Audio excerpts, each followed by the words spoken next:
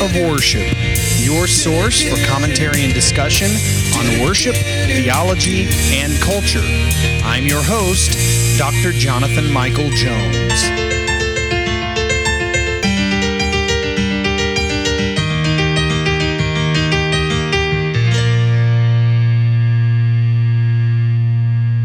Hello, everyone, and welcome to the Act of Worship podcast. This is Dr. Jonathan Michael Jones. It is good to be here, and so glad that you've chosen to spend this time with me. Just a little bit, just want to let you know that I have been recovering from sickness. I have had allergies which have attacked my body in the last week, and so if my voice sounds a little different today, that is probably why. But we're continuing this 5-part series on the 5 neglected essentials of corporate worship, at least 5 that I have chosen and I think are vital. We've looked at the Lord's table, we have looked at the kiss of peace, and today we are going to be looking at Lingo and talking about Vernacular Jargon's contribution to the ethos of worship. And this is something that I think is neglected quite often in the church, and it's usually done in the name of a semantics argument. In other words, lingo does not matter, or this term or that term, this word, that word does not matter because it's just a semantics game. And I've said quite often in other episodes that it does matter. Every word that is used in corporate worship matters. In the Western church, in Western society, and particularly in America, the ethos of the church seemingly involves a catering to the culture for a plurality of underlying reasons. The strong belief in the use of vernacular language really stems from the Reformation era. But I will argue that it has drastically changed in its purpose. What I mean by that is where reformers desired for communities of God's people to possess the ability to worship in their own language, in their heart language. That was one of the arguments Martin Luther made. People should be able to worship in the vernacular language, which for him was German.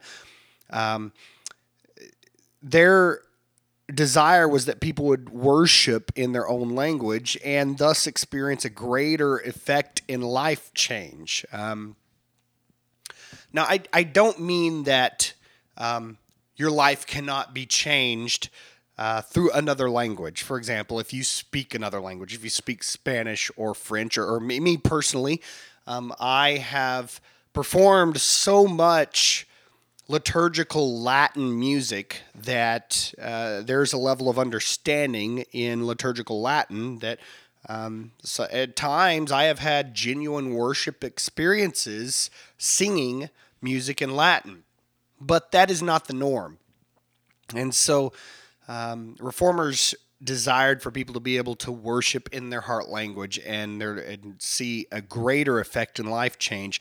But I think the tendency in modern churches, at least with the use of vernacular language, it's founded upon the desires of people. In other words, lost or saved, the reason we use not just vernacular language, but colloquial lingo is to cater to the desires of people. So the purpose is not the worship of God normally, but the desires of people so that we appear cool or we appear to be relative to modern society.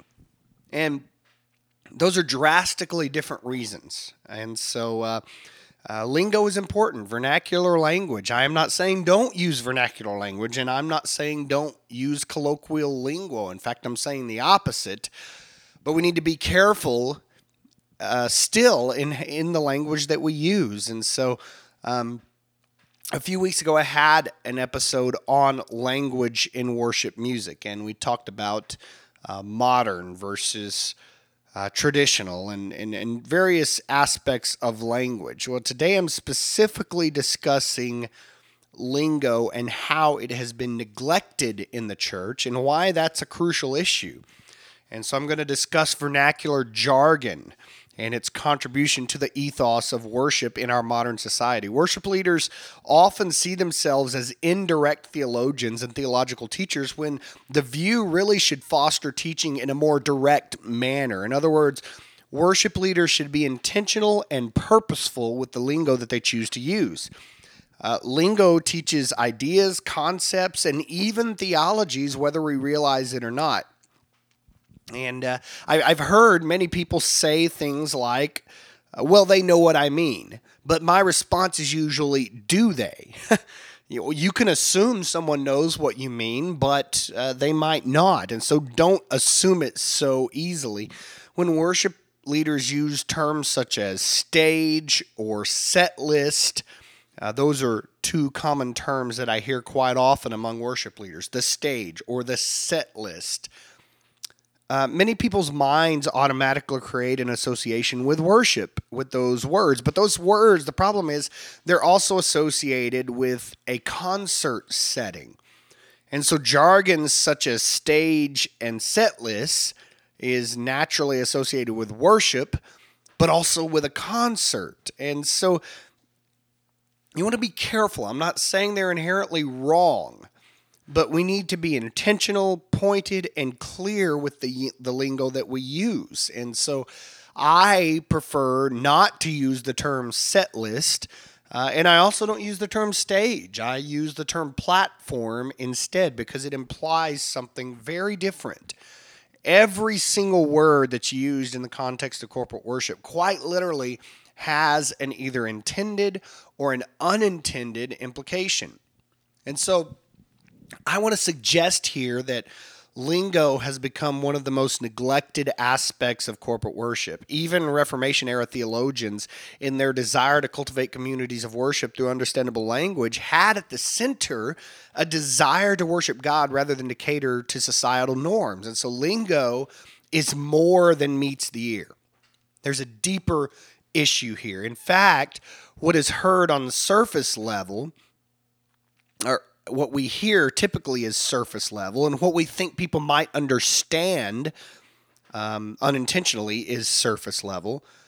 But we need to think beyond the surface. What is experienced and internalized both mentally and emotionally, is at the root of the issue.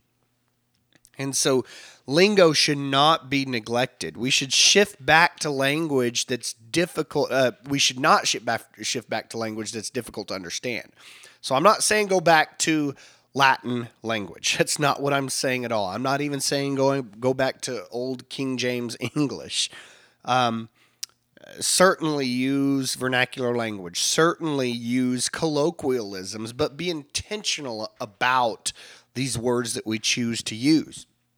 And that goes for worship leaders, for pastors, for everybody. And those who lead worship in the church need to take seriously their call to cultivate worshipers of God, not merely congregants who understand theological concepts, albeit maybe in an inaccurate frame. When you're using the terms like stage and set list, these words have meaning. Every word has meaning. That's why words exist. And so lingo should not be neglected, negated, or de-emphasized, but should be intentional. And so I have a few thoughts about lingo, vernacular jargon. First of all, lingo has unintentional implications that should be intentional.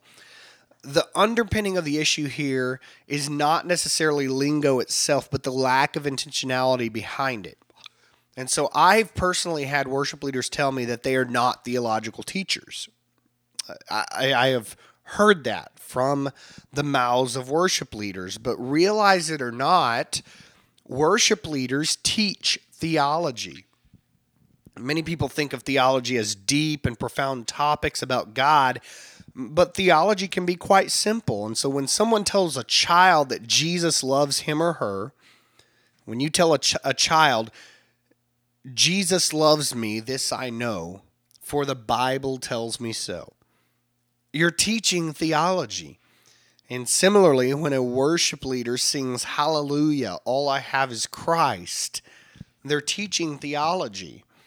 And so theological teaching happens week in and week out, day in and day out, often without us realizing it. But the issue is that we should realize it.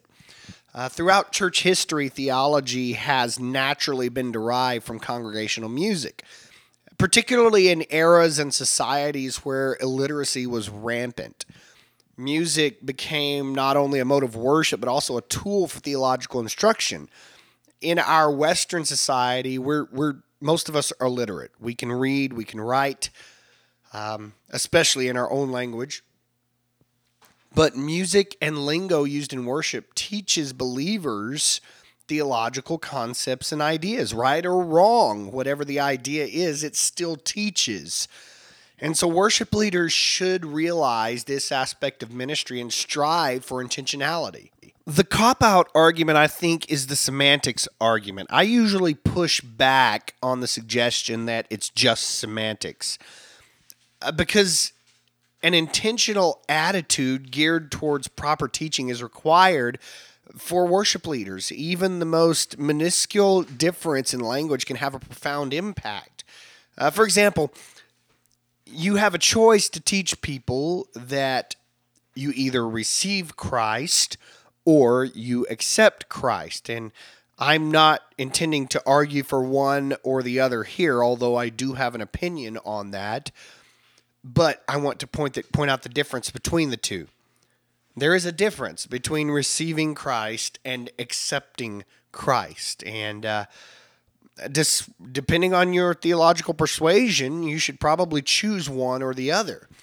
The semantics argument would suggest that the two words possess the same meaning, but deliberation would realize that there is not only a subtle but a vast difference between the two.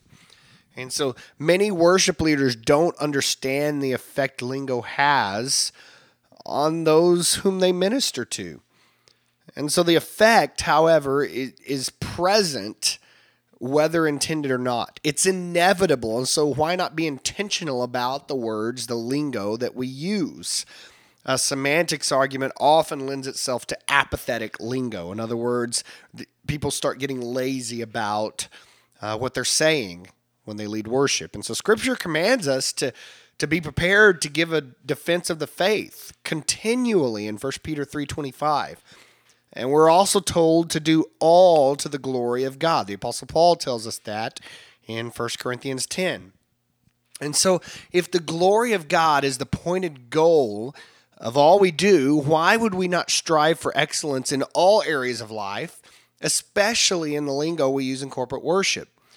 To write off lingo is to effectively write off our call to excellence as believers. There's been a lackadaisical attitude in the church, among worship leaders especially, and I think it's yielded an overarching neglect of lingo in the church, really, in all facets, and that includes not just corporate worship, but theological teaching as well. And inevitably, people have started resorting more and more to the semantics argument. But lingo is important. It should be understandable. It should be accessible. It should be contextual. But it should be intentional. It should not be unintentional. And so on that basis, the inescapable effect of lingo, worship leaders have a choice to either steer that effect with intentionality or risk improper teaching with unintentionality. And so we need to be faithful to the call. And we need to begin with the words and the lingo that we use. The second thought I have in all of this is that lingo matters because Scripture matters. God was pointed and intentional in inspiring the text of Scripture. Original language texts are intentional, scribal editions are intentional, and modern vernacular translations are intentional. So why would we not be intentional with the lingo we use in corporate worship? We should not dare say that the text of the Bible is comprised of merely semantics-based concepts. Either Scripture is the inspired Word of God or it is not. If the Bible is the inspired Word of God, then every single word matters, and it is intentional and not just semantics. Worship leaders should teach the same truths presented in the Bible. Every word of Scripture should be scrutinized and treated with the greatest care. So why should we not manage lingo with the same care? Lingo's a tool. It's a tool to teach the authoritative message of the gospel found in Scripture. And so lingo matters because Scripture matters. And throughout the centuries, scribes, translators, ministers, and teachers have been diligent to reverently and carefully submit the gospel message of the Bible to the church. There have been many feeble attempts to stamp out Christianity. In the early church, for example, persecution in the early church allowed Christianity to disperse to other parts of the world. Before Constantine, Diocletian tried to get rid of the Bible, decreeing that if someone was found with a copy of the Word of God, they would be killed. And so when Constantine became a Christian, he offered a financial reward for copies of the Bible, and within one day, 50 copies of the Bible were brought to him, and the Word of God continued, even though his predecessor tried, miserably failed, but tried to get rid of it. And there was a Frenchman named Voltaire who died in 1778, and he also made an attempt to destroy the Bible. He made the prediction that within 100 years, the Bible and Christianity would have been swept from existence into oblivion. But his efforts and his prophecy failed miserably, as did those of his unbelieving predecessors. And so within 100 years of his death, the printing press, which he used at his own home, was being used to print copies of the Bible, and the very house that he lived in was being stacked with Bibles prepared by the Geneva Bible Society. And so he failed miserably. So despite people's best efforts, the Bible, Scripture, continued. It is the inspired Word of God. It is intentional. It is pointed. It is accurate. There is no error. And so I tell you these stories to let you know how important Scripture is. And so if Scripture is that important, and we as worship leaders and as the people of God are portraying the message of the gospel through Scripture, why should we not be as precise with our lingo? The Bible is not just semantics. So why would lingo be just semantics? If the gospel message matters, then lingo matters. If Scripture matters, then lingo matters. The third thought that I have towards all of this is to declare the full counsel of God. Even vernacular lingo has to be accurate.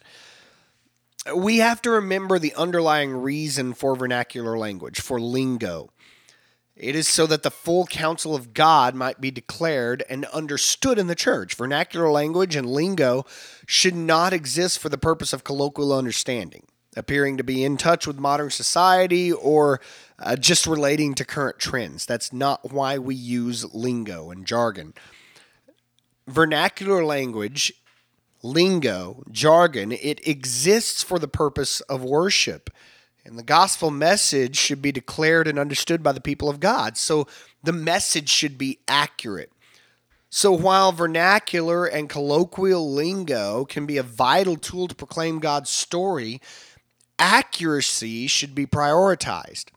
So vernacular language is not the issue. Lingo is not the issue. In fact, lingo, jargon, these are tools that help everyone in a congregation understand the gospel better. But the full counsel of God should be understood rather than the partial counsel of God. So while many Christians might be tempted to write off the idioms used in corporate worship, what is said in corporate worship is vital to an accurate message. So if one chooses to approach lingo as if it is not important, the risk is taken of submitting a false gospel or a partial gospel, which really is no gospel at all. And so we could teach that God helps those who help themselves. That sounds good. Sounds like, yeah, that might be in the Bible. But if we don't realize that that's not in the Bible, we are teaching a false gospel. But even upon discovering its absence from the Bible, you could argue, well, you know what I mean, or it's not a big deal. Or someone could argue that concept could be true depending on the perspective. God helps those who help themselves. It sounds good. It could be true. But to teach the concept is truth is to not only neglect the full counsel of God, but to also teach a false gospel. Again, it's not just a semantics issue. You're teaching, you're held to a high standard when you're teaching the Word of God. And so we need to teach the full counsel of God. Here's another example. I have had people before say emphatically that it is a sin to drink alcohol. Now, if you have a personal conviction and choose not to drink alcohol, then don't do it. That's between you and the Lord. If God has told you don't drink alcohol, don't do it, because for you it would be a sin.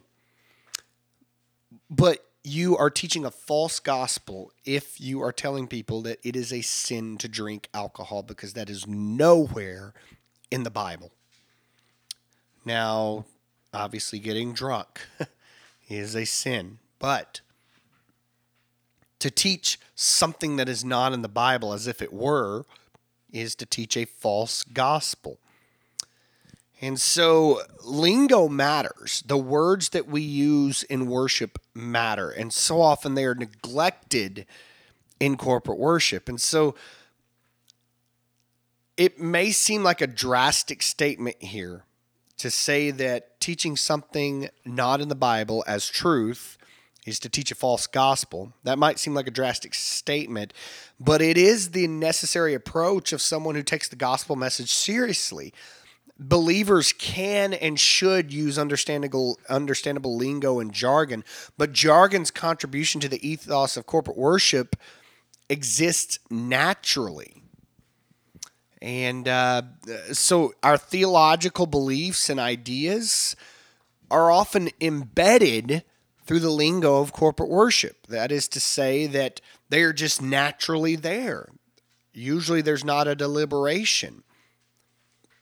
A starting point for Christians would be to move beyond embedded theology into deliberative theology. In other words, why do I believe what I believe? Why do I use this word instead of that word? When I pray in public, why do I say this? Why do I end my prayer with "in Jesus' name"? Whatever the case is, deliberate those issues. So the proper mindset should also be that with worship leaders' purposeful efforts to proclaim the full counsel of God in corporate worship, which could likely require change in some of the lingo used, we need to be intentional about our efforts.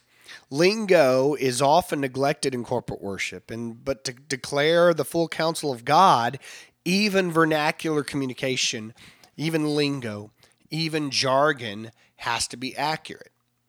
Another thought I have on this matter is that lingo matters because worship is about God, not humanity. So the purpose of Christ's incarnation is frequently understood in the context of a vertical relationship between Jesus Christ and his bride, the church. The proper relational understanding, however, should be first and foremost as a triune love relationship between Father, Son, and Spirit, and secondarily as a love relationship between Christ and the church. Okay? We often think of the primary relationship as Christ and the church, but the primary relationship is the relationship between Father, Son, and Spirit. So out of love for the Son, the Father has given a people, the church.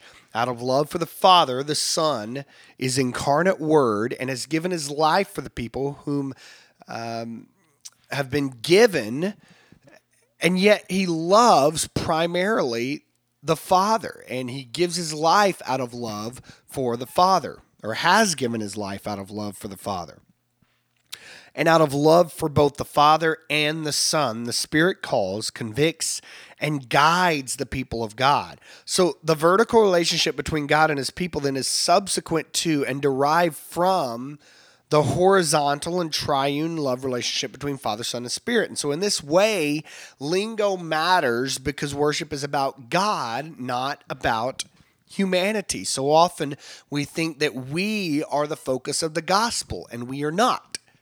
God is the gospel and the focus and the point of the gospel. So why would we try to present a message to people, a story, the gospel message, with incorrect lingo when it's not even about us? It is about God. I would dare say that most of us would probably, if we're given the choice, you must do something for God or you must do something for a human being, your boss, your parents, whoever it may be, your spouse. Most of us would say, oh yeah, I need to do it for God, if that's the choice between God or this other person. The thing is, we are told to do everything to the glory of God. Work, play, food, eat, drink, whatever it is. We are told to do all to the glory of God. And so if we're told to do all to the glory of God, lingo matters because it is serving a purpose for glorifying God. And so the lingo employed in corporate worship should serve the purpose of worship, glorifying God. If it doesn't, in other words, if it exists to make people feel better, the point is missed. We're not preaching a message so that people feel better about themselves or simply so they understand or so we look cool. That's not what we're doing. We are preaching a message to glorify God. And so lingo should not be random, unintentional, or indirect, no matter how sincere we might consider a lack of preparation to be. A lot of people would not usually approach a judge or someone of noble position and prestige without a plan, without knowing what to say. And so language would not be flippant, but it would be clear and precise, at least as precise as possible. So why would we approach the Creator God any differently, except that we approach him in an even more reverent manner than we do a judge or someone of noble prestige? And while we should strive for understandability, we should also strive for accuracy. So when God's people realize that worship is not about them, but is about triune God, the perspective drastically changes. Human desires, understandings, and feelings become secondary or even negated when God's pleasure becomes the goal of corporate worship. And so if worship leaders approach the lingo that they use in this manner, while understandability is still vital, precision is also important.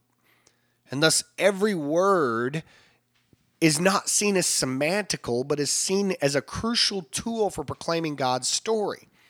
So lingo should be used, but never negated. So what's the issue here? The overarching issue that I'm talking about, it's apathy. You see, worship-related lingo did not become neglected overnight, but where we are as the church has resulted from years of apathy, which I think is the issue at large. Where pre-Reformation era clergymen regularly exercised legalistic language in such a way that the lay person rarely understood it and thus was not able to participate in corporate worship, modern churches have become lazy in their approach to lingo. In other words, it's common for ministers and lay persons alike to write off and criticize an intentional effort to theological precision in lingo. And so I reemphasize the fact that understandable lingo is vital to the corporate worship experience. Worship is participatory, and so you need understandable language there, and even relatable language. That's why we worship in the vernacular rather than another language such as Latin. And I keep bringing up Latin because prior to the Reformation, that was the universal language of the church, liturgical Latin. But I don't believe that the Reformers intended a trajectory of vernacular language that was apathetic, but far from it. And we can conclude that the church really has veered off that course since then. Most faithful Christians, if you've been in church any length of time, have experienced apathetic lingo. And this comes across in various ways. Some of you are probably thinking about different situations where you've experienced that. Maybe in a prayer, corporate prayer. I mean, how often do we hear people pray irrelevant material? Father, thank you for dying for our sins. Well, the Father didn't die for your sins. So, I mean, there's all kinds of things. These issues come up in many ways and manifest themselves in many ways. Irreverent prayers that address triune God as Daddy, or the big guy in the sky. I mean, this lingo may seem personal and sincere, but it's far from it. Even if they are sincere, they're unintentionally perhaps discourteous at best. God is unquestionably a personal God to his people as both individuals and as a covenanted body, but he is also indisputably sovereign, holy, and larger than a friend we can carry in our pockets like a small pet.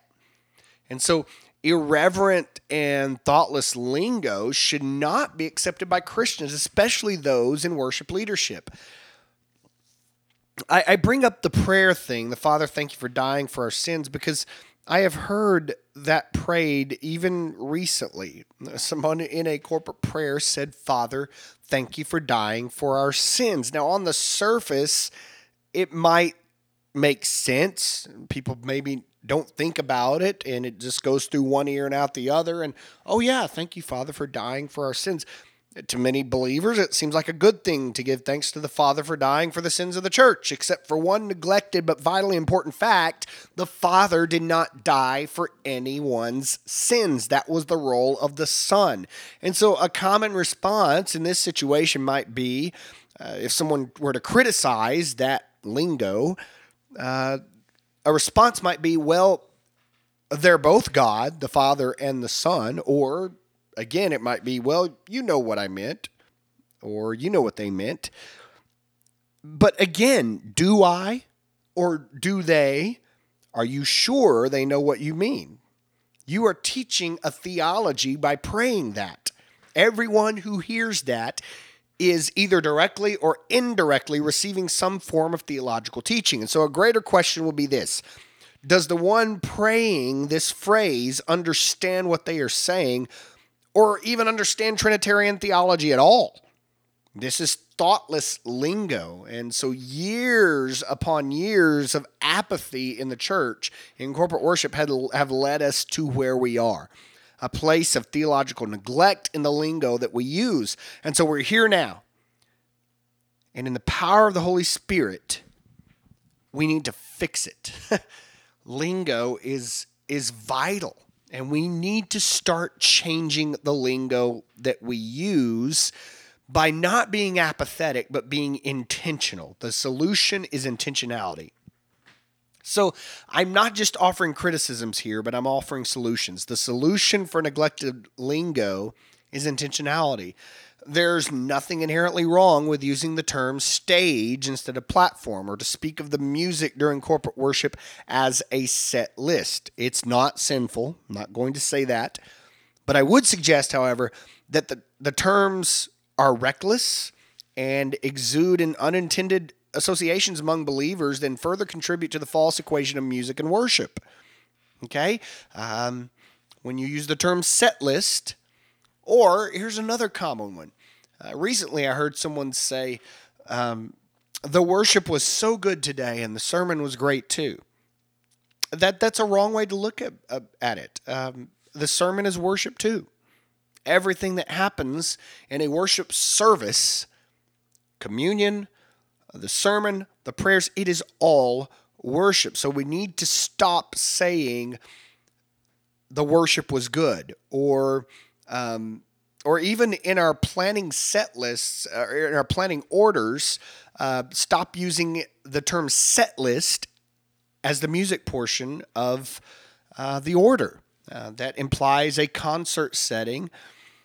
Something that I've seen on Planning Center Online, which, by the way, if you're not familiar with that, Planning Center Online is a program that many worship leaders use to plan their worship services during the week.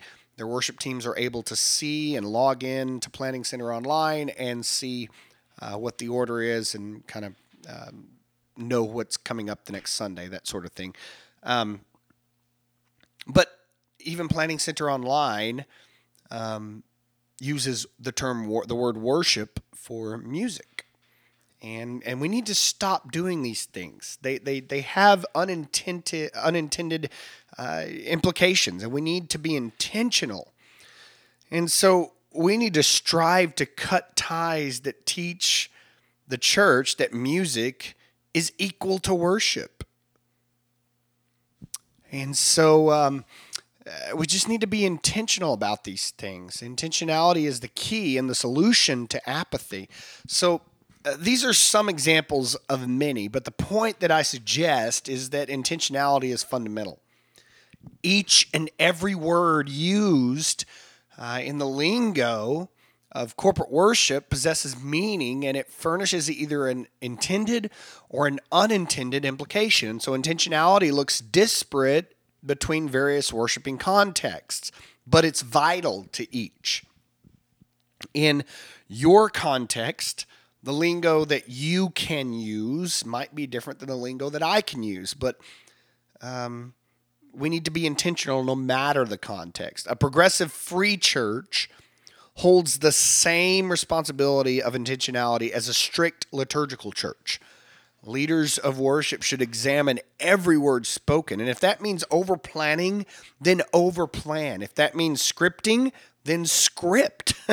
There are people that will say, well, that's insincere if you script a prayer, if you script a service. No, it's not. How is that any more insincere than someone who, quote, extemporaneously, end quote, prays the same prayer every week and says, Father, thank you for dying for our sins? How is a scripted prayer any less irreverent than that? It's not. And so if you need to script, then script. If you need to overplan, then overplan. Whatever it takes, we as God's people need to be faithful to His call, His glory, and the gospel message. God's story is at stake here. God's worship is at stake. And so we need to declare it clearly and accurately in understandable lingo, but intentional lingo. Thank you for listening. This is Dr. Jonathan Michael Jones.